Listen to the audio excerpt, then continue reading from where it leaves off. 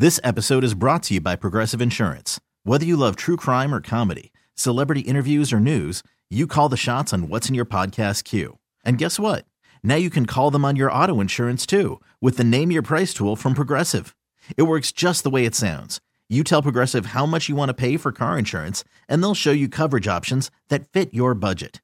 Get your quote today at Progressive.com to join the over 28 million drivers who trust Progressive. Progressive Casualty Insurance Company and Affiliates. Price and coverage match limited by state law. I'm Sandra, and I'm just the professional your small business was looking for. But you didn't hire me because you didn't use LinkedIn Jobs. LinkedIn has professionals you can't find anywhere else, including those who aren't actively looking for a new job, but might be open to the perfect role, like me. In a given month, over 70% of LinkedIn users don't visit other leading job sites. So if you're not looking on LinkedIn, you'll miss out on great candidates like Sandra. Start hiring professionals like a professional. Post your free job on linkedin.com/recommend today. When you need to know what's happening, it's time to get in the huddle with Carl Dukes and Brian Baldinger. Welcome back into a Christmas edition of In the Huddle, guys. Carl Dukes, put him up, along with my man Brian Baldinger, Jason Lock-on-4 as well on this podcast. And every week we get a chance to talk a little bit of gambling because it's such a big deal. We're almost to the end of the season, and we love our guy, Nick Kostos, who comes in. You better, you bet. He brings his knowledge every week to the show, and we get a chance to talk about a few of the games on the schedule. Now, guys, this is a weird week because Saturday is going to be a majority of the games. And then we've got a few games, I think 3 games on Christmas, which is great. I mean, football is football. But because of that, I know teams have moved their schedules up. You know, a lot of things have changed. It's a short week basically for everybody in the National Football League. But before we get started, guys, I do want to ask you, Nick, I want to bring you into this conversation. Baldy, obviously, we lose one of the all-time greats in Franco Harris. Before we talk about any games and lines, I was a little taken back because as a kid, you know, growing up, I'm from Texas. We watched Cowboys. Cowboy fans hated Steelers, but you respected what the Steelers had. And once I got into this business and understood how damn good, Baldy, those Steelers teams were with Franco and Terry and Mel Blount, all these guys that ended up going to Hall of Fame. I think they had 10 Hall of Famers on that defense. You just realize how well the team drafted, how well the ownership was. And then when you lose a great like this, Baldy, it's tough, man, especially the way they were going to honor him. And I know they still will, but without him being there this weekend. It's going to be tough, Carl. The entire league, my NFL network, I mean, everything was geared to, Christmas Eve, Saturday night in Pittsburgh, a 50-year anniversary of Raiders, Steelers. And Franco was the middle of it. That was going to be the celebration, the immaculate reception. And we honored him yesterday. I did a breakdown of the play yesterday for the network. And, the tributes that came in, not unexpected. I mean, every single tribute was the same thing. Soft-spoken, unbelievable guy, caring, community. Before Franco got there in 1972, the Steelers had 8 straight losing seasons, Carl. And one of those seasons was 1-13. And, all these teams out there right now that are trying to emulate, how to turn things around. Well, the Steelers are the ultimate turnaround team, with the way that they drafted Joe Green, Terry Bradshaw, Jack Ham. Donnie, all the guys, including Franco in 72, the rookie year. And they go and they win that playoff game against the Raiders. So it's a tough loss. It's a really tough loss. I'm from Pittsburgh, Carl. I've gotten all kinds of texts from people that are still there, friends of mine that live there. And the city is truly heartbroken. I mean, it was one of their brothers and one of the pillars in the community that people always, saw, counted on, golf tournaments, charity events, you name it. Yep. Franco was there. And so it's a big loss felt by a lot of people. Yeah, and I had a chance to have him on numerous times over the years at Super Bowls, right? You go, Franco would make his rounds, and they'd bring him by, and he had always had great stories about those teams. I just loved the way he would tell a story about different guys. And, to your point, when you met him, first of all, I don't know if people realize this who've never met him. Franco Harris was a big guy. Big dude. He was like 6'2", 235. He was not a small running back. We're talking about the 70s. So if you think Derrick Henry's a big guy, take that and put that guy in the 70s. Right. Exactly. running against teams that were built to stop the run. And this guy still would break you off for 150, 170, which tells you how talented he was. So I'm with you, Baldy. Tough situation. Nick, you have any thoughts on Franco Harris before we move forward? Yeah, I'm 39 years old. I am a lifelong diehard football fan. And I remember my favorite time of year as a football fan was always around the holidays, because at the time ESPN would run all those consecutive as we got towards the Super Bowl, the half hour episode basically about the Super Bowl and about the game. And every year as a kid, I would sit there and watch every single Super Bowl all in a row consecutively. And you can't tell the story of the National Football League without Franco Harris. He's an indelible part of NFL history. So anyone that, whether you're from Pittsburgh, whether you're a Steelers fan, whether you're a football fan of a certain age, whether you're someone who's a little younger like me, but loves the history of the National Football League, it's a gigantic loss for the NFL community. And again, you can't tell the story of the league without Franco Harris. It just makes me think of those great Steelers teams in the 70s and the couple great Dolphins teams early on. And the Raiders only won once, as great as the Raiders were, because the Steelers were in their way. And they got the Cowboys both times in the 70s. Just one of the greatest teams in the history of the NFL. And obviously Franco, a big part of that, and all the Hall of Famers on defense. Just what a guy, what a career, what a life, and rest in peace to the great Franco Harris. Let's shift gears, guys, and talk about some of the games that we'll get a chance to watch. And we've got some interesting ones on the schedule. Nick, I want to start with the Bengals at Foxborough. 3-point favorites. Nobody's more on fire right now than the Bengals. Explain this number to me. 3 points on the road against New England? Yeah, so it's a lot of respect, I think, for Cincinnati to be this big of a favorite on the road at New England, actually. It feels like it's only a little bit, but you factor in home field advantage for the Patriots, the way the Patriots lost the game last week to the Raiders. And this is my thought. I watched the Bengals-Bucks game last week, and Burrow racked up the stats and had the touchdowns, and the Bengals won by double digits. Also, the Tampa Bay Buccaneers were addicted to turning the football over. Couldn't get enough of it. 5 straight possessions, so I don't think the Bengals played extraordinarily well on offense in the game. It was just Tampa's here's the ball on our 17-yard line. What are you going to do with it? And Baldy, you were on You Better You Bet on Wednesday. You called Joe Burrow an assassin. You're right, because you give him the ball in those spots, he's going to make you pay. So as far as this game is concerned, I don't want to give the Bengals as much credit as a lot of people are giving them for the performance this past Sunday. As far as this game is concerned, if the number is going to be 3, Cincinnati -3 on the road, that number is fine. I make my projected point spreads in the NFL. I make Cincinnati a 3-point road favorite in the game. The spread is totally fine. Earlier in the week, it was 4, it was 3.5. That's when I bet New England. So my thought is as we approach kickoff, I think people will have interest in Cincinnati and also not have interest in the Patriots after what we saw last week, as bad as their offenses looked. So Mr. Dukes, here would be my betting advice. Wait until kickoff. When Cincinnati goes back up to a 3.5-point favorite, I would actually take the points with the Patriots. If Bengals win this game, I think they win it by 3 points. New England above 3 would be my bet in this game. I wouldn't be shocked if the Patriots won the game outright. Yeah, I think the Bengals are a better team. It's hard to watch the Patriots, quite frankly. You kind of – they only can play one way. It's run, dink and dunk. There's just nothing explosive about the team. Defensively, they're a very solid team. When you look at what Matt Judon and Josh Uche have done and can do, they can help keep the score down. They play good man coverage. They got these young corners, Marcus Jones. These kids are good young players, and they know how to defend. So I believe the score will be down. The weather will be cold. But I think that the Bengals all around are a very complete team. And what Logan Wilson, what DJ Reader, what Sam Hubbard, these guys, Mike Hilton, these guys are good football players. They play well. It's a good scheme that they have in Cincinnati. So I think the line seems about right, but I think the Bengals get their 7th win in a row. Yeah, I do too, Baldy. All right, guys, a couple more games here with Nick. Again, You Better You Bet. Check out his podcast as well.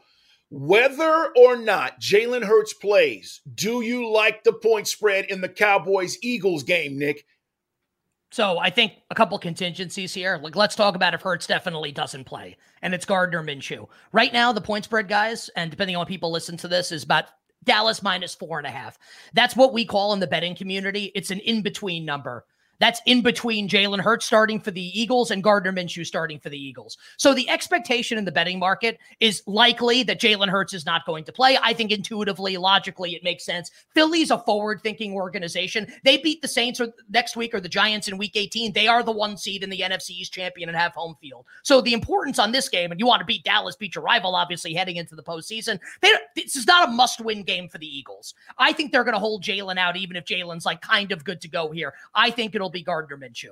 And I don't know that for a fact. It's just my thought. Like, I also thought Josh Allen wasn't going to play against the Vikings, and he did, or Herbert against the Jaguars, and he did. So if it's Gardner Minshew, the point spread's going to go up to at least 6, like Dallas -6 in the game. Like, that's what's going to happen. And if that's the case, and we get word that Philly's like going to play everybody else, because would it shock anyone? Remember Week 17 a couple years ago, here's Nate Sudfeld against Washington. Like, Philly does this stuff sometimes, right? Why wouldn't they pull their starters if the game gets out of whack in a game that they don't need? If we get word that Philly's trying to win this game and it's just Minshew and everyone else is going to play and they're going for the jugular for 4 quarters to try and win, Dallas's secondary is in rough shape, man. Baldy, you did a great job detailing it on You Better You Bet yesterday. Why can't Minshew connect with A.J. Brown and Devontae Smith? And Dallas Goedert, back off IR for Philly, was great last year when Gardner Minshew started.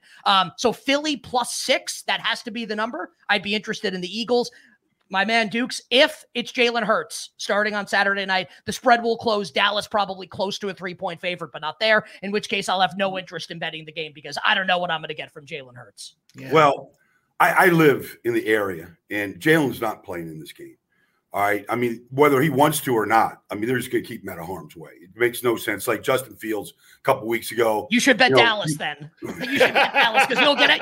You will get ahead of this year. If you the only thing is this Gardner Minshew. He just did a tribute to Mike Leach the other day. He did. But this kid he's an unusual guy, but he loves to play. And I think we're going to find out an awful lot about Philadelphia and just how complete this team is. I think it's the best secondary in football. I think it's the best defensive line in football, like the best offensive line in football. They're a complete team. And I think when Gardner goes in there, now I know you got to go into Dallas and, it's Christmas Eve and all this stuff. This is a complete team of Philadelphia. And I don't get the feeling that Dallas is a complete team. I just don't. What Dak did the other day, he did not play great. No. The team didn't play great. Jacksonville exposed some weaknesses, specifically the secondary. And maybe the pass rush against an elite offensive line isn't that great. It wasn't that great when they played back in Week 6. And so, they've got, Lane Johnson's going to Pro Bowl and going to be a first-team All-Pro for a reason. And if Micah goes over there, Lane doesn't have any fear of Micah Parsons or Tank Lawrence. They battle every year. I feel like the Eagles can certainly cover this for sure. But I expect them to go down there and win the game. Baldy, I think love it. Their identity is why I'm totally on board with what you're saying. With or without Jalen, they have built their identity, and I don't think that changes. I know it's a quarterback league, right? I talk about it all the time, but I don't think that changes in a game like this. Number one against takeaways, right? The defense, sacks. You just talk about the things that matter. That doesn't go away because Jalen's not playing. Mm-hmm. So I'm with you on this. I think they go down there and they have a real chance to win. And whether they cover or not, Nick, I'm on it. I hear you with the Cowboys, depending on that Jalen decision. But I'm leaning that he doesn't play either. It just doesn't make sense. And you don't necessally absolutely have to have this one. You got they need Jalen for January is what they need him. And so they're not, I know Jalen pretty well. Like the kid has a great deal of bounce back, come back. He played with 2 bad ankles last year. Look what happened in Alabama coming back from that. The guy's unbelievable. Yeah, I mean, the guy's a warrior. But, sometimes warriors need to take the day off. Even if it's the biggest game of the year, they need to understand the bigger picture. Yeah. And by the way, this team loves Gardner Minshew. I expect him to rally around Gardner and, as a rallying cry. And so, you're going to get a good performance from the Eagles Saturday night.